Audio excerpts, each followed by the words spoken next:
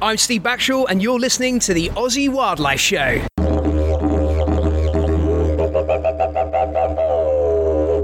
All right, guys, welcome to the Aussie Wildlife Show. Adrian here, and I'm here, of course, with Steve. G'day, guys. And we're very lucky today to have with us Bruce Jackson. Bruce Jackson is a wildlife conservationist. How you going, Bruce? Yeah, well, thanks, Adrian. G'day, Steve. Thank you. Mate, so you've been working with wildlife for about 30 years. Yes, And particularly the more endangered species. correct. So I first met you back in the Earth Sanctuary days. That's right, yes. You were a tour guide at Warrawong at the time. Yeah, that was going back probably about 20-odd years ago now. Yeah.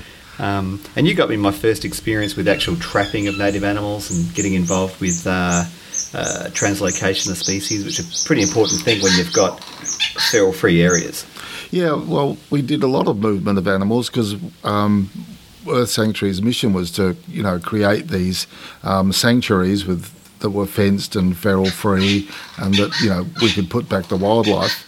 And so we did a lot of moving of animals from sanctuary to sanctuary, across hundreds of miles sometimes, and, van loads of animals. So it was quite exciting.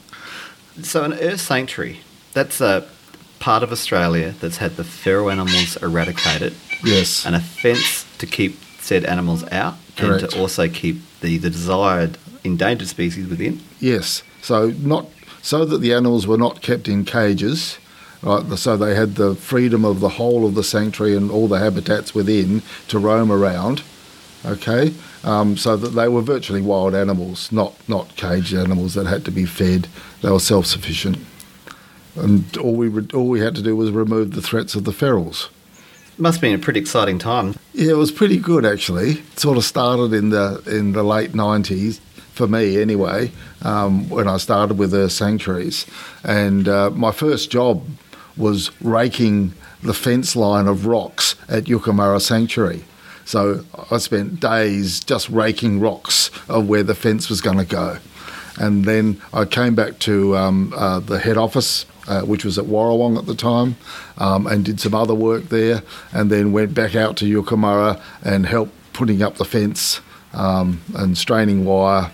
And it was over summer too, so it was bloody hot at times too.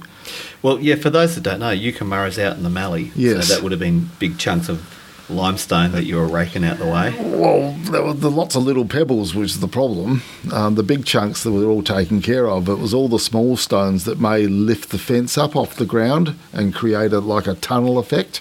They had to go. So that was what all the raking was about. Been out to Yucumurra. It's an amazing spot. They've got numbats in there. Yeah. I think that was a real highlight for me. I mean, it took months, years really, to get permission to release numbats to Yucumurra Sanctuary. I had to write a management plan for the sanctuary that had to be endorsed by the minister so that we had permissions to do all of that. We had to contact the people, the numbats obviously were only extant in Western Australia, in the wheat belt area there down at Dryandra Forest. So we had to get permission to get them and get them over and then release them. So that took a year virtually just to get all that in place. And it was November 1993 that the first 15 numbats came from WA to Yucumurra Sanctuary. I picked them up from the airport, all in little boxes, and then we ferried them out to the sanctuary. And then, because they're a diurnal animal, they're not nocturnal like the rest of the animals in Australia. These were diurnal, so we could re-release them in the late afternoon, which was fantastic. It's an unusual thing having a diurnal or daytime marsupial, isn't it? It is, yeah, it is. They sort of get up about when it's warm enough that you take your jumper off. That's when the numbats start to come out of their burrows or their hollow logs. And the reason why is that's when the termites start. That temperature range is when the termites start to get active as well. So once the termites are active and in the ground, in their little galleries, then the numbats are out there after them. Because that's all they eat, basically. Numbats is eat termites. So numbats were once in South Australia anyway, but they just became extinct. Yes, correct. Yeah. Is that due to feral animals, cats, foxes? Absolutely. Yeah. So the only place you could bring them from was WA at that point. Yes. Yeah. Yeah, that was the only population the only area where numbats were still in the wild. So we did wild-to-wild transfer. These were not captive bred animals. They were caught in WA, collared, radio collared, and then released again, so that they had until they had 15. And then one day they went out, because they had radio collars, they could catch them all up in the one day, and then on the plane over to Adelaide, and then out to Yucumara. Oh, that's a good idea. Yeah. So you collared them so you didn't have to catch them and keep them in a holding bay while you got your numbers up. No, they weren't held at all. So they just woke up. They were in a box for a little while, and then they were released, and they were in a new spot. With some bling. Yeah, with a nice radio collar on them. Yeah, They're a great-looking animal. They're like they're a little ball of muscle. They're absolute. There's no fat on a numbat. You know, they're just a little ball of muscle, and so strong for an animal that size. And just to hold one, you know, first numbat to be in South Australia for 100 years, just to hold one and then just let it go was just amazing experience. And they've been successful there? Yeah, they have. Yeah, I haven't caught up with what's going on at Yucumara, you know, over the last couple of years, but I believe there's still numbats there. And they became... The population grew to an extent where we then moved them from Yucumara Sanctuary to Scotia Sanctuary as well, and released them there. So that was all working well. Yeah, they're a beautiful animal to look at too. They've got those amazing stripes across their body. Their tail sticks up in the air. Their fluffy tail sticks up. They look like a radio control car. Yeah. And they're not very big. No, they're not big at all. Tiny little animal, really. Smaller than your southern brown bandicoot. Yeah, okay, that's interesting. Yeah. We were up to Yucumara a couple of years back helping them with a biological survey, and we were lucky to see 2 numbats both on the last day, and I was pretty happy with that. I got some video footage of one yawning, and its tongue came out and touched the ground and went back up its mouth. It's a remarkable tongue. Wow, that's for forking out termites, I Yeah, assume. yeah. Yeah, they dig a little scratch, and they intercept the galleries, which the termites build underground. They're about 40, 50 mil under the ground, the galleries, and they can go for metres and metres and metres, tens of metres from, you know, their nest.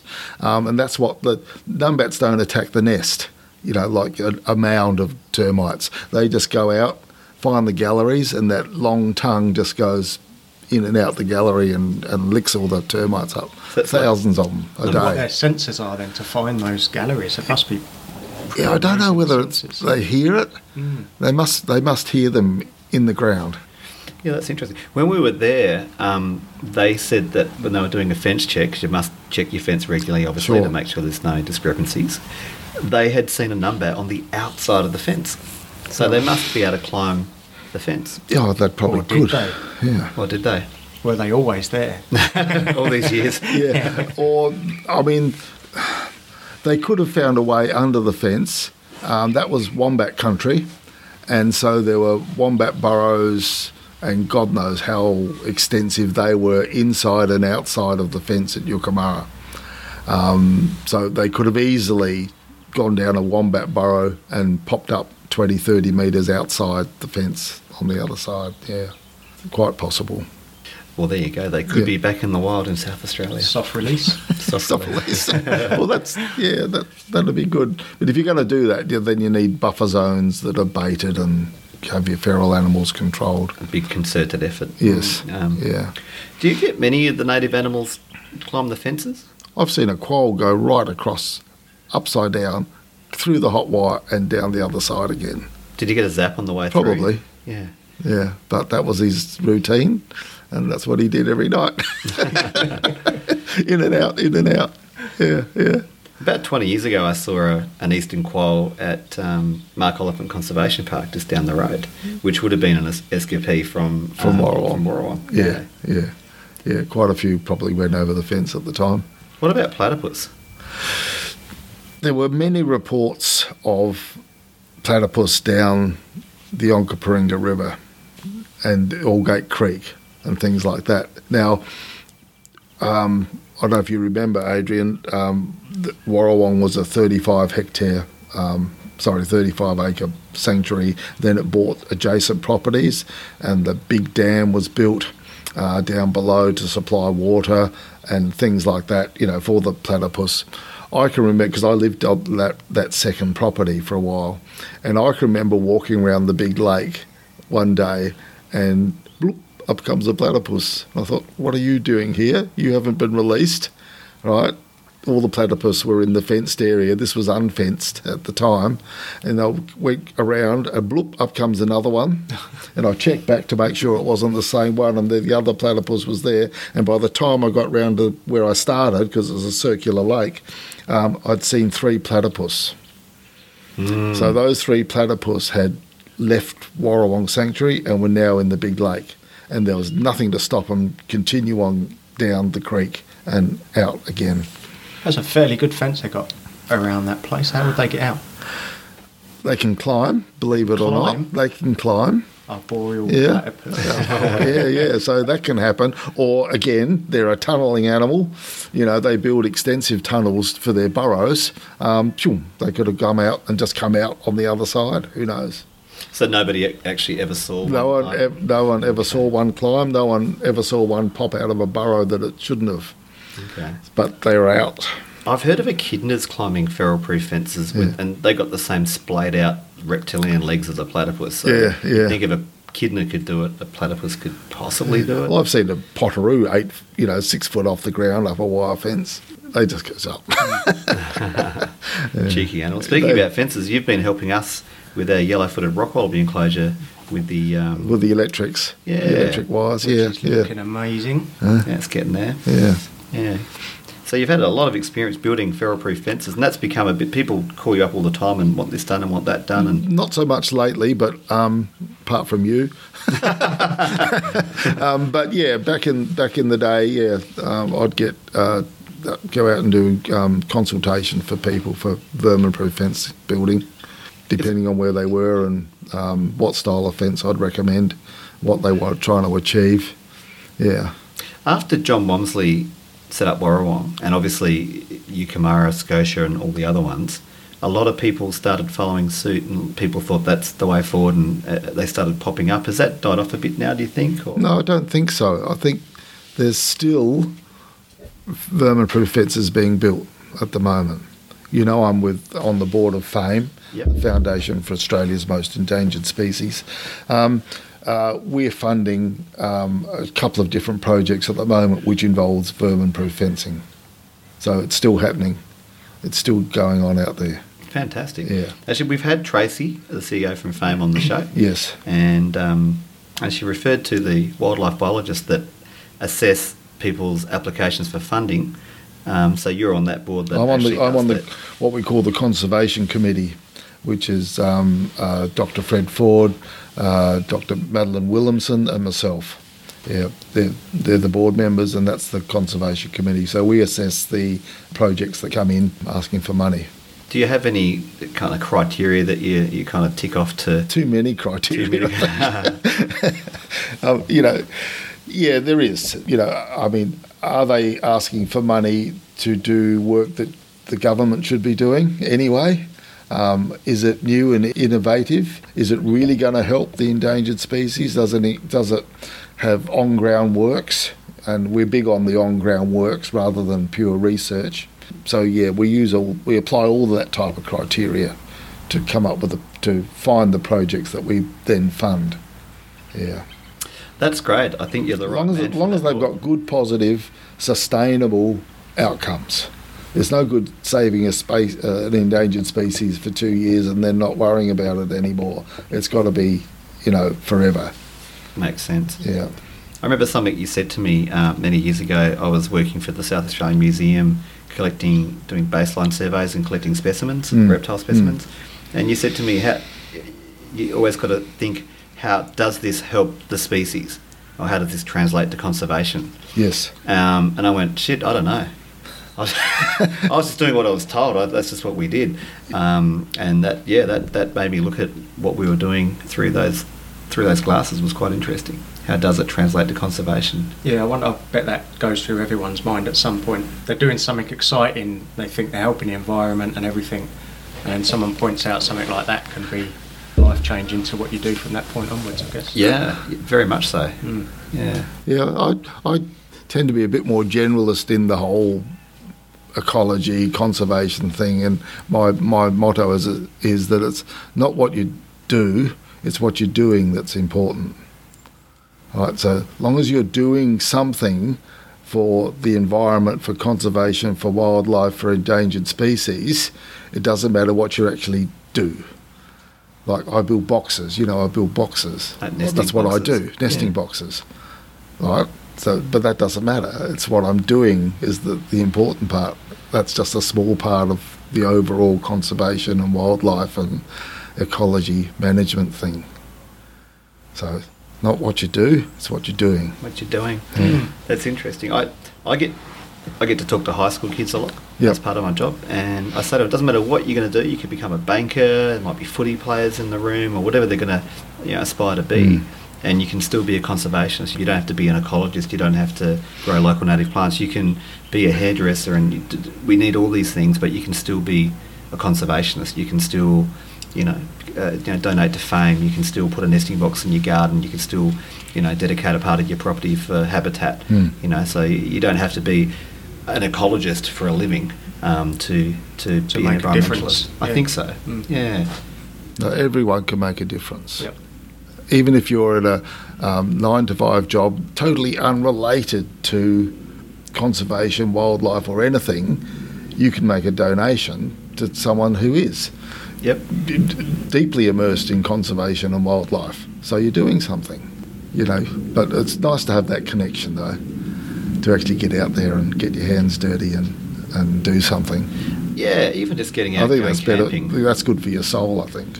I think so. Yeah, I think that's yeah. scientifically proven. And I Yeah. think a diversity of wildlife and plants and things is even better. There's some studies that indicate that too, which is quite interesting. Yeah.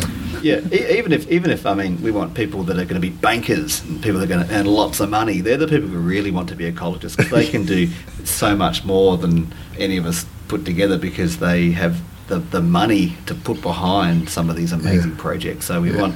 Well, We want the rich people on board. That's is what you're we saying. want. The That's what poorer we want. people can make differences like separate your rubbish and grow a veggie patch and stuff like that. The rich people, we want your money. Yeah.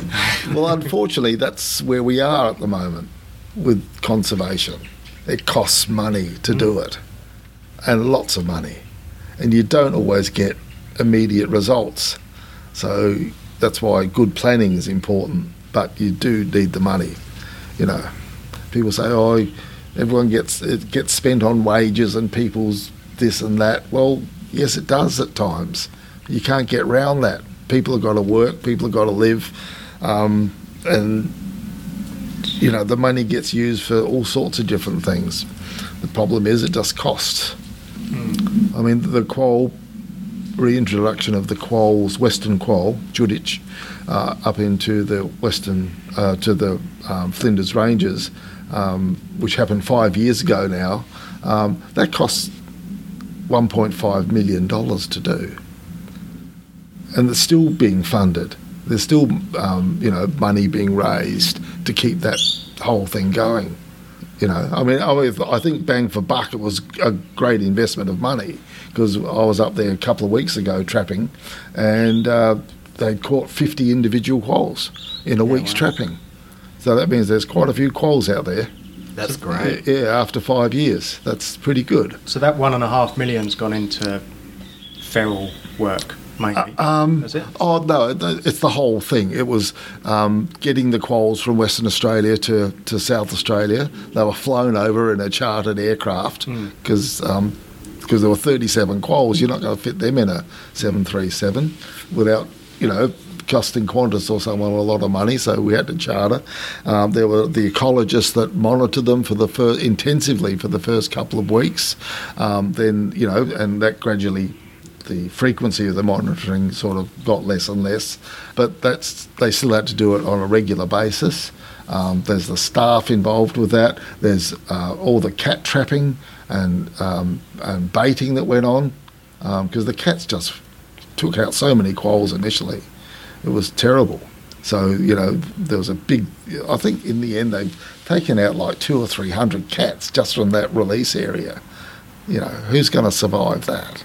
You know, that many cats, feral cats out there. Anyway, they seem to be on top of all that now, which is good, with baiting programs and things like that, which allowed the release of the possums, the brush-tailed possums in the area as well. Yeah, so it seems to be working. I don't know. That's not a fenced-off area. No, it's not. But it's had 20 years of fox, rabbit and goat management, right? So it's been baited regularly. It's had goats removed, it's had warrens ripped, it's had rabbits baited, etc. So there's been 20 years of good land management in that area before you can even think about releasing an animal. Wow. Is that Operation Bounce Back? It is, yeah. And to the credit to the South Australian government really for keeping that going, you know, because otherwise that quoll reintroduction wouldn't happen. There's things afoot at the moment to do a similar thing up into the Gammon Ranges, which again is covered under that bounce back footprint. So that could be exciting as well. That's brilliant. Yeah. People are going to Bulpena Pound in the Flinders Ranges and there's wild quolls being seen around the restaurant. Yeah, Fantastic. it is good. You know, that's how it should be. You should be able to go somewhere in the outback of Australia and see Australian wildlife, not rabbits, foxes and cats. Yeah. And in the grand scheme of things, $1.5 million for the government isn't that much money, is it, to get things like to that bring going? a species back to to the For the state. government to do it, no, Yeah. no. So, yeah, it's not, I mean, just the last 10 or 15 years, the amount of money for the environment from the feds and the state governments has just gone down, down, down, down and down, you know. And really it should be ramping up and up, not going the other way. And I just don't understand that. I really don't. You know, with this federal election coming up now, there's so much money for schools and health and, you know, everything else. Well, of course there's going to be money for schools. Whether you vote for them or the other people, there's going to be money for... There's got to be. You know, that's a given, isn't it? Yeah. That there's going to be money for schools and health and education and everything. But they seem to prattle on about that as though that's the end of the story. Like it's a new idea. Yeah, like it's a new idea. How about some money for the bloody environment for a change? Well, that quoll project, I mean, that shows you what we've done, what's worked, and let's do it again. I mean, that's kind of exciting. It's not even a mystery. It's like, there it is. It's There happened. it is, yeah. There's some provisos with that, though, is that, you know, if it hadn't been for Bounce Back and the intensive fox baiting and rabbit control and goat removal, I mean, that which was originally done for the yellow-footed rock wallabies, right, so they're doing gangbusters now, the yellowfoots, they're doing really, really well, but that initiative has now allowed for other things to come in, you know what I mean? But it takes time. You can't think, oh, we'll go and fox bait tomorrow and then we'll go and release some quolls. You can't do it like that. A couple of weeks we'll have an Yeah, that's right. population and it's sorted. Yeah. That's right. Yeah, no, it's not going to happen like that. Has the drought affected the Oh, animals? look, it's shocking. You go up there and there's skinny roos like I've never seen skinny roos before. And I've just done a trip up to the Aleri Ranges, just an overnighter up and back. And the poor old roos, I've never seen a bony-tailed roo before. You know, normally they've got a nice, that's where their fat store is. It's a nice big fat tail that they have, and they draw down on that when times are tough. Well, times must be bloody tough because there's just a row of bones now on these tails, you know. Now, that means the eagles are probably doing well because these roos are falling over. You know, they'd be easy to kill, or if they're just dying and they're scavenging. And I reckon also the quolls are probably benefiting from that as well. I know it's it's not an easy thing to imagine, but if you've got a dead roo carcass there and you're a hungry quoll, you're going to do well, aren't you? Yeah, it's strange when you sort of think of a negative like the kangaroos are suffering, but there's positives that you put. There's to that other as well. positives, yeah. I mean, it's all that cycle of life stuff if you want to get esoteric about it, but yeah. But Fame started in 1993 with the numbats. Oh, okay. Yeah, because we knew November was coming. Like that was the release date at Yukamura for the numbats, and the West Australian government said, "Well, you're not getting these numbats for nothing. 15 at $3,000 each. Wow. That was $45,000 Earth Sanctuaries had to raise to pay for these numbats." Wow. And it was about June or July, I think, and as my memory fades a bit. And I went into John Wamsley. I said, "John, what we need is a foundation. You know, like the national parks have got a foundation, children's hospitals have got a foundation, Earth Sanctuaries needs a foundation that can raise money." He said, "Well, don't just stand there, Bruce, go and do it." So that's when the Earth Sanctuaries Foundation began, right? And I set it up, pinched someone else's constitution that was on the net somewhere and just changed the word to, say, Earth Sanctuaries. Got 50 members fairly quickly, applied for deductible gift recipient status, so people could make tax-deductible donations. And so by the November, it was all in place. Wow. All done. And Earth Sanctuaries, when Earth Sanctuaries Limited folded, Earth Sanctuaries Foundation changed its name to FAME. So it's still the same organisation. Okay. Yeah. But we raised the money, even in that short period, through our members, and paid the government their $45,000. Yeah. Great job, going strong. And it's still going 25 years later, which is great. That is great. I think it's marvellous. Yeah. With the brush-tailed possums, a lot of people don't realise because they have brush-tailed possums in their roof and in their gardens, and they're not doing that great out in the bush, are they? No, they're not. And that's pretty evident when you go to Kangaroo Island. They're everywhere, and you see them on the ground more than in the trees. So, but there's no foxes on Kangaroo Island, right? And so there's bloody possums everywhere. But you go out to anywhere out of suburban Australia into the bush, you won't see many brush-tailed possums. They've managed to adapt to become an urban animal, and they're doing very well at that. There's no doubt about that. But in the outback or in the bush, they're not doing very well at all. I was going to ask you about the eastern quolls. When they were released, did you guys put up nesting boxes for them? The eastern quolls? Sorry, the western quolls. The western quolls? Yeah. No. Okay. No boxes. The possums had boxes when they were released, but the western quolls, no. There was enough, where they were released, there was enough, I'll call it rubbish on the ground, like broken branches, hollow logs, that sort of stuff on the ground. And because it's the Flinders Ranges, there's lots of cracks and caves and hollows in the rock formations. So they were released at the base of rock formations virtually, so they could get up into the rocks or find themselves a hollow to live in. Okay. And there was that had all been assessed before the release. So there was plenty of good habitat and good hidey holes for the quolls. Okay. Yeah. And speaking about nesting boxes, and you touched on it earlier, we had James Smith on the show, and you build nesting boxes with James Smith for his business For Nature. Yes.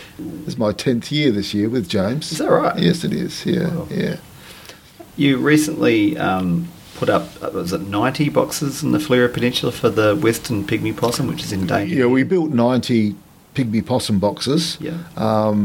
Which went down most of the Fleurieu. I know 40 of them because I went and saw them the other day. We're at Newland Head. I'm not sure quite where all the others are put, but they're out there somewhere. And you were telling me about the different materials that the pygmy possums use compared to what the yellow-footed antechinus use as nesting material. Yeah, well, it seems that both species have taken up residence in these lovely little pygmy possum boxes. And some of them are just solely pygmy possum, and you can tell it's a pygmy possum nest because it's been made out of fresh green eucalyptus leaves, right, which are in the box in a ball, and they're still green. They still have that green coloration about them. But when you come across a box that's had an antechinus in it, it's all dry stuff, dry brown, right, like bark. There's feathers in it. There's grass in it, dry grass. There's even flagging tape, from where they've been marking where the boxes are. So it's a real mixture. And so you can tell whether it's an antechinus nest or a pygmy possum nest very easily. Some have layers of antechinus, then a pygmy possums come in on top, and then an antechinus come on top of that. Yeah, so you can see it's like predator prey using the same house. That's a bit worrying. Yeah. I don't know. The pygmy possum is actually still in there somewhere. Yeah, no, I don't think they cohabitate very well. Yeah. No. A box and dinner. Wow. We get chocolates like that. Yeah, and you get and some of the antechinus or boxes that were used with antechinus, they do little poos on the top. So there'll be a pile of antechinus poo on top of the box. I don't know, it must be territory thing or marketing thing, scenting thing. Yeah, quite fascinating though. I've read that antechinus, if you find a bird that's been turned inside out, that's a sign that you've got an antechinus in your garden. Yeah. Isn't that crazy? Yeah, They're Turned inside out. Yeah, they're little carnivores, but they'll turn a bird inside out and eat all the insides, and you'll find an inside-out bird. Yeah. Just a little skin left. Yeah. So they're in the same family as quolls, but they're like a mouse size. Yes. Yeah, they're dasyurids, yeah. Whereas the pygmy possums are lovely, they just eat nectar. Oh, they'll take insects though. Yes, they'll probably eat insects, Yeah, but flowers and nectar feeder. I used to feed mine crickets and they'd run around and catch them. Yeah. I saw Dr. Alyssa Sparrow the other day. Yes. She's been on the show. We did some shows together, actually. She got up and talked about the bandicoot. When I got the bandicoot out, she did the bandicoot part of the talk for an event down at the forest down the road there. And we were talking about those nesting boxes, and when they do a prescribed burn, you can then pick up the boxes with the animals and you can translocate them somewhere else, which is pretty convenient. It is. Yeah. I was saying you could bring them here. You'll look after them for a while, will you? Yeah, I'll look after them. Would you have had pygmy possums here, Adelaide Hills? I don't know about here. Antechinus. Certainly antechinus here. Yeah. Someone I was talking to the other day was saying that they might be nearby, but I wasn't buying it. Yeah. Well, they're certainly on the southern Fluria. Yeah. Around Victor and around that area, the bushland around there. There's certainly pygmy possums down that way. And then probably around towards the Murray Mallee. That was always a pygmy possum spot. Yep. And of course, Kangaroo Island's got two species of pygmy possum on it. The western and the little. The little. I mean, imagine a pygmy possum and then a little pygmy possum. I mean, it's just tiny. It's a joke. Yeah. Someone's just recognised one of the babies, haven't they? Renamed it. Yeah, I mean, it'd go inside a matchbox easy. Wow. Yeah, they are cute little things. Yeah. There's the long-tailed pygmy possum up in the Daintree as well. Is there? Haven't seen one of those. I've only seen photos. Yeah. And then there's the eastern pygmy. Yes. And the only other one's the mountain pygmy. Well, there's a mountain pygmy possum. Yeah. Yes. Very endangered one. Fame's sponsored some of that. Oh, really? Work with the mountain pygmy possum translocations some years ago too. Yeah, they're endangered because those alpine regions are just shrinking. Yes, they are. Yeah. Shrinking because of habitat loss, humans, or shrinking because of weather warming. change? Yeah. Although I did hear that it rained in the western part of Antarctica recently. So Really? that's kind of... So as that warms, maybe we can start putting all the alpine species to Antarctica. Moving them around. 50-year plan. It's all right, we've got a plan. No worries. Yeah. We just need 1.5 million. Yeah. We can do anything. Yeah. Leopard seals might be a problem. There you go. You'll have to cull leopard seals. Yeah, I wouldn't want to get near one to cull it.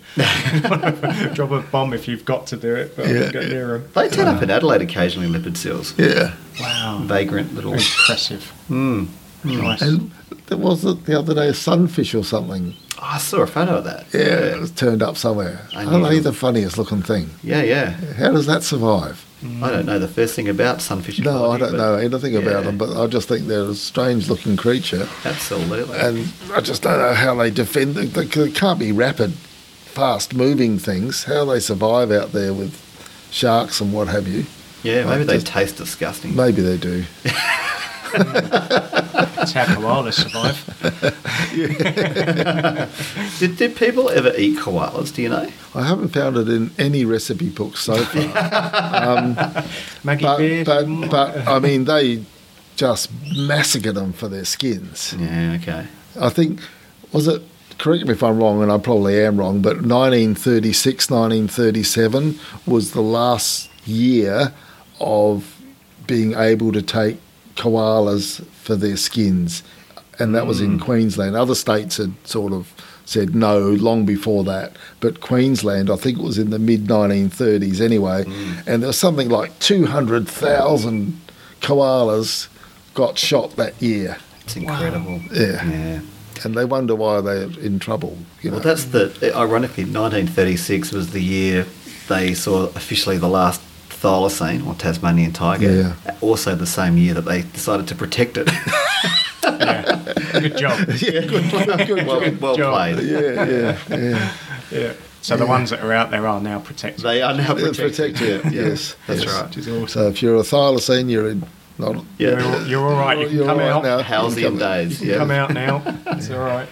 What do you think about that, Bruce? Do you think there's thylacines out there? I hope there are. Yeah. Yeah. On the mainland, I've got my doubts. Yeah. You get occasional reports of something down the southeast. And look, if they're there, that's fantastic. And good luck to them, but I doubt it somehow. But on Tassie, yeah, always hope that they're there somewhere. There's enough sort of odd sightings that happen to keep your hopes up that there's still a thylacine or two, because there'd have to be more than one out there. Yeah, you'd want there to be more than one. Yes. Yeah. There may be a colony down the southwest corner there somewhere. So is Tasmania like just a good undiscovered place, or? Well, that western part that Bruce is talking about, that's that World Heritage listed area. Yeah. I mean, that's, well, let's put it this way. I grew up in Adelaide, and if it says on the map that it's a conservation park, it is. And if it doesn't, it's farmland or something else crap. But when I went to Tassie, I was like, oh, there's a bit of conservation park. The whole bloody western part of it is impenetrable scrub. And I was Yes. thinking, like, gee, it wouldn't hurt to clear a bit of this. This is, like, intense, you know, like, I mean, not that I really wanted to clear any, but it was, it's quite daunting. And there's no access. There's very limited access. You can come in round by boat and go up a little drowned valley or something like that and get into a river, and that's how they pulled logs out. But road access, there's very little, none virtually. So it is possible that they could be out there. It is. I mean, I guess the argument is people say they're a pursuit predator, so they like the open country. But I mean, they're the ones they saw hunting. Nobody saw them hunting in those environments because people didn't go in there. Yeah. Is that? You just touched on something that just came into my head then. Like, people say, oh, that's their preferred habitat, about any species. And you think nowadays, I don't think there's such a thing as preferred habitat. Especially with stuff that's enendangered and Yeah, there isn't yeah, many it- left. You have I can't see how you can know what their preferred habitat is at No, that point. it's the bit of ground that they're hanging on in, whether that's preferred or not, I don't think There's so. probably some biological aspects that you can guess some stuff from, but not from where they are at that point. Yeah. Yeah, that is quite interesting. Oh, that's their preferred habitat. No, that's where you're finding them now. I think the word preferred shouldn't be in the equation somehow. Yeah. Have you got any projects that are coming up that you're a bit excited about Yeah. that you can talk about? That I can talk about. Yeah, well, some of them probably don't even know they've been funded yet, so I can't really talk too much about it, because we only made our decisions on this year's funding round a couple of weeks ago. Oh, okay. So we're just finalising a few of those things yet. And sometimes that means going back to the person that's put in the proposal and saying, can you modify this, modify that? We need a bit more information, and that hasn't quite finished yet. One I can talk about is another fenced area in central Victoria, Orana Park is it's called, and that'll be a haven for eastern bettongs. Oh, great. Yeah, Betongia Marii. Yeah, that's the one. Yeah, I know it as the Tasmanian bettong. Yeah, because it's Tassie extinct bettong. on the mainland. Yes. But it used to be in the southeast of SA and around the east coast there. Yes, well, that's going to be a eastern bettong sanctuary. Great. It's a couple of 100 hectares. I've been over and had a look. It's wonderful big gum country, you know, that big stately gums. There's some good understory. There's grasslands. It was a farm, and this the proponents looking at having a sanctuary, but also on the property there'll be farming activities to help fund the sanctuary. All right, so there's not just a purist conservation thing. It's got to be mixed so that, you know, there's money available to manage the conservation. And I think that's more and more the way of the future. That, you know, if you're going to have a conservation project, you can't have it in isolation. It's got to be part of something else. You can't rely on handouts. No, you can't rely on handouts. They're a good start, Yep. but you've got to make everything sustainable and self-sufficient eventually, or else it's just not going to work. It's going to fall over. Yeah, So it's got to have that plan in it. yeah. That's got to come from the start. It's something that can't evolve. I mean, it may do if you're lucky, but, you know, you've got to have that sort of plan ahead, you know, that we're going to build this sanctuary and this is the way we're going to fund it. That's all got to be there. Is it going to be fenced? Oh, yes. So that'll have The fencing's begun. Oh, great! Yes, That's yeah, great news, and that's got potential for other species to be. Certainly, the same proponents already asked for money for stone curlews. Oh, cool! Yeah. So, Eastern barred bandicoots. probably. Exciting. Yeah, probably.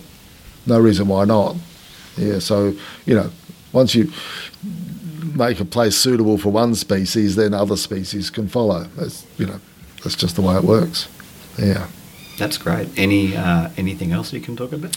I just think, I'm a European. Am I okay to bring a couple of cats and No, sure, things sure. to that place? There's a white-throated tree creeper going up your stringy bark. I love them. There's a few around at the moment. Yeah. Okay. Yeah. They're great birds. They are.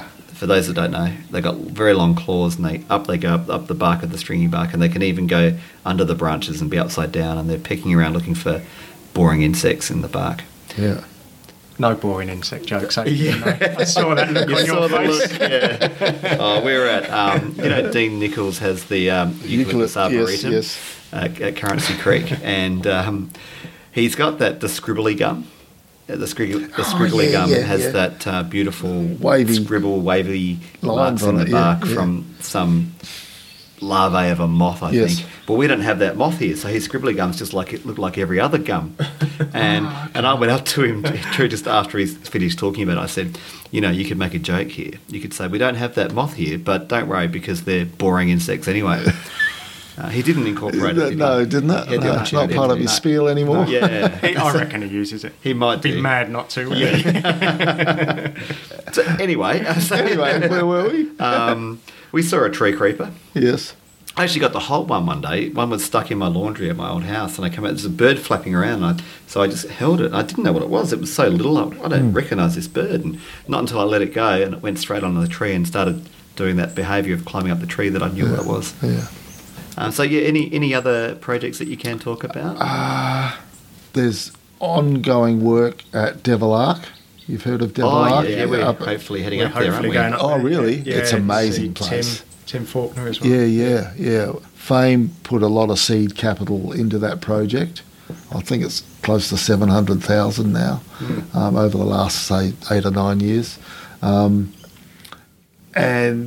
they're looking at moving on, well, not moving on, but incorporating more species because they've got a fenced area. There's room for other species. So they're looking at potoroos and bandicoots and eastern quolls and other things. And so we're going to be contributing some funds. Fame is going to be contributing some funds to that project in the near future. That's great. Yeah, for their expansion. That's a success, that place, because that's worldwide. Everyone knows Devil's Ark. Yeah. I think that's they've done well together. Well, John Weagle, John Weagle, was on our board for a short time. Oh, right. Yeah, he's a really nice guy. So he went and done his one big year. Yeah, that's right, he Watching in did, didn't he? America. And Didn't he? beat the record in 6 months or something. Yeah. But yeah, Yeah. should probably get the facts from him. What was that, 1,000 bird species or something? I can't remember. Yeah. They get a year to spot as many as they can. There's a movie Yes, about it, isn't yes, there? yeah. Hollywood movie. Jack about Black. it. Yeah, Jack Black. Yeah, John Weigel went and done that. And I think he broke the record. He did. Really quickly, like Yeah, half the yeah. time or something, and then carried on. And there's someone who goes and does that and loves his time, and he still puts money and effort into places like Devil's Ark. Yes. Which is pretty cool. Yeah, Yeah, I'd like to absolutely. get him on the show. It'd be pretty good. Yeah. It was just amazing there just to see the devils running around. And they said, well, you want to see them feeding. And they had a dropper in the star picket in the ground, and they wired up the top half of a kangaroo to this star picket, and these devils come in out of the bush from nowhere, loping in, and I don't know, there must have been 6 devils on this carcass, and it just disintegrated. It was just ripped to pieces. Their bite pressure's phenomenal, Just isn't it? nuts. I think I've heard something like that as well, where someone's put it on TV and they've got that noise of them ripping these things apart. Yeah, It yeah, sounds and amazing.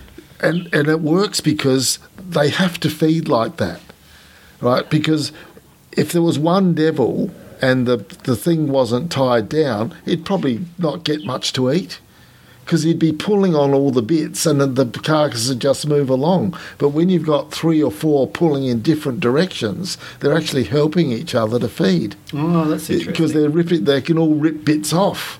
I thought you were going to say, do you know how you offer a dog food and it's not interested, but then there's another dog and it suddenly wants it? Not that you're going to say that they're competitive, so they eat more. No, That's they interesting. need a lot of devils feeding on a carcass so they all get a good sharing, good time.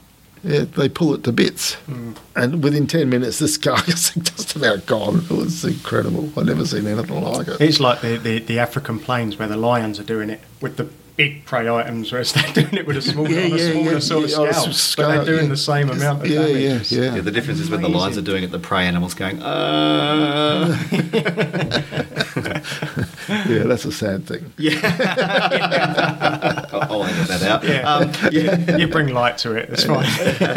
When you said they might be getting involved in potteroos, I've never seen anybody work with the 2 remaining potteroos besides the long nose. So I think it's the broad-faced is extinct, Yes. and then there's the long-footed And then there's Gilbert's. and the Gilberts, which was rediscovered on a quokka survey in the 80s or 90s or something. Yeah. WA. There's, from what I heard, there's work being done with the Gilbert's Potteroo in WA, and they're moving them to some offshore islands. Interesting. That's about all I know about it. okay. Yeah, but that was a good 5 or 6 years ago. That's right. I remember I supplied some potteroos for a surrogate mother scheme for Gilbert's. Yeah, Okay. I don't know how that went. Yep. But anyway, that was some time ago as well. Like they do with the rock wallabies. Yes, You exactly. say broadface are extinct. Yeah. The broad-faced, so we had 4 species. They're not and even in Now we captivity. have... No, they're not gone. at all. They're Yeah. just Gone. gone. Unless they're rediscovered like the Gilberts was. Yeah. We haven't lost any of our betongs, though. They're all still somewhere. All 5 betongs are still somewhere. Somewhere. Yeah. Yeah. But all 5 were here once? We had or 3 in SA. 3 of them. Yeah. 1 in the Daintree and 1 on the East Coast, the Rufus Betong on the East Coast. Yeah. Yeah. They're all extant somewhere. Yeah. Yeah. And same with the quolls. Yeah. All 4 quolls. Do you know- Australian quolls. Anyone doing anything with stick nest rats lately? Only arid recovery. Only arid recovery, yeah. Yeah. They seem to have dropped off the radar a bit. Yeah, okay. They were all a big thing 20 years ago. Were they? Stick nest rats, oh yeah, everyone had to have one. Do people keep them? People are keeping them? No? No, they were just high up in the conservation circles. Okay. Yeah, breeding and releasing, but I don't know of any, apart from arid recovery, I don't know of any successful releases of stick nest rats. Yeah, okay. I think to try and save something like that, you need to change its name to start with, don't you? Like they did with the water rat. Rat. No, it's like, what is it now? Rakali or something like that? Given it the indigenous name. Just maybe? automatically, if people think rat. Rat, Save yeah. that. Have you ever seen a stick nest rat? No, I haven't. I've seen. They're wonderful. They're seen quite their nests. round and plump, and yeah, just a fantastic little animal. They really are. They build these massive stick nests anywhere, like in caves and in the back of fridges. And there's still a lot of their nests around the Flinders because we Yeah, had yeah. the subfossil expert Graham Medlin on the show. Do you know Graham? Yeah. No, Yeah. I haven't met him.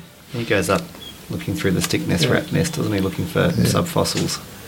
See, and I think that's something that could go back into the Flinders now. Now that we know quolls are there and possums are there, and there's the management umbrella over the top of that, something like stick nest rats could probably be thought about, at least anyway. That would be good. Yeah. So there is some good news. I want to plant seeds at the moment about stick nest rats again. I'm going to start stirring the pot a bit. Get people thinking. He's a stick rat nest rat breeder. A stick nest rat breeder. Yeah, Yeah. that's what it is, John.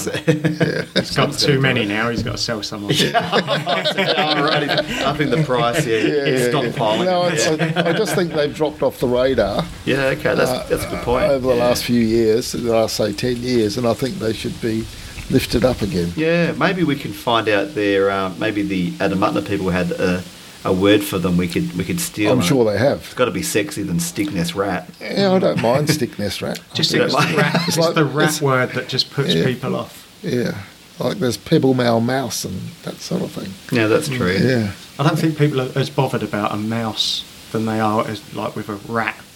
I don't like rats. Yeah, it is Stigma a thing. perception problem, isn't it?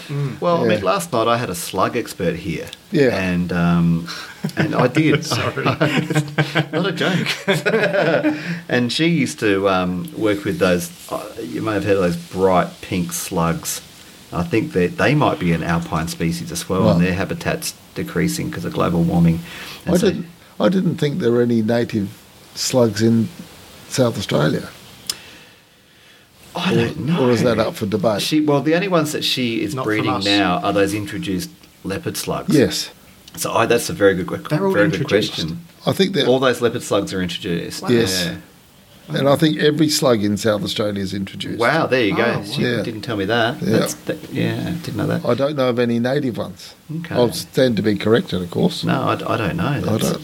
It's, Bring back a slug. yeah, well, I mean, I did mention Fame because she would love to breed in captivity those bright pink slugs before they go extinct. Are they native? Yeah, not to here, but they're from From an alpine. The world. some Yeah, the from world. They're I on think- planet Earth. I think I was drifting in and out. No, they certainly are. I think somewhere in the East Coast, maybe New South Wales. I will have to look that up. And she also breeds planarians. Flatworms. Flatworms. Yeah. Yeah, she had like little local native flatworms. She had the little black ones. And I told her I've got those yellow ones here. Yeah, the stripy ones. Yeah, with the purple Yeah, stripes yeah, in their yeah, body. yeah. And she's like, oh my God, can you get me some? So maybe. Maybe. You got a permit for them? Yeah, need a take permit. Yeah, that's right. What are you running? We're not poaching worms now. And apparently there's a pink form of that one too. I think I've seen that through here. Well, she would Pinkish love one. you. Yeah. Yeah. So that's how you get in with the girls, is it? Shove me flatworm. Show me a nice pink flatworm. But those planarians are interesting, those flatworms, because you can chop them into sections and each section will grow a whole new animal. So just from a middle piece, it'll grow a head and a tail. Like you can What? grow them by segmentation. So that's if you cut the head off and the tail off, the that head middle will grow a bit will body, the middle grow. bit will grow a head and a tail. What? Yeah.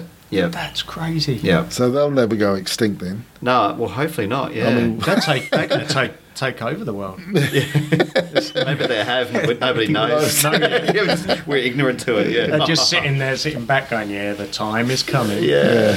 Bruce, once again, mate, thanks so much for Thank coming on, you, buddy. Bruce. And, Yeah, thanks, Steve. Thanks, Adrian. Thanks for having me here. And guys, thank you for listening.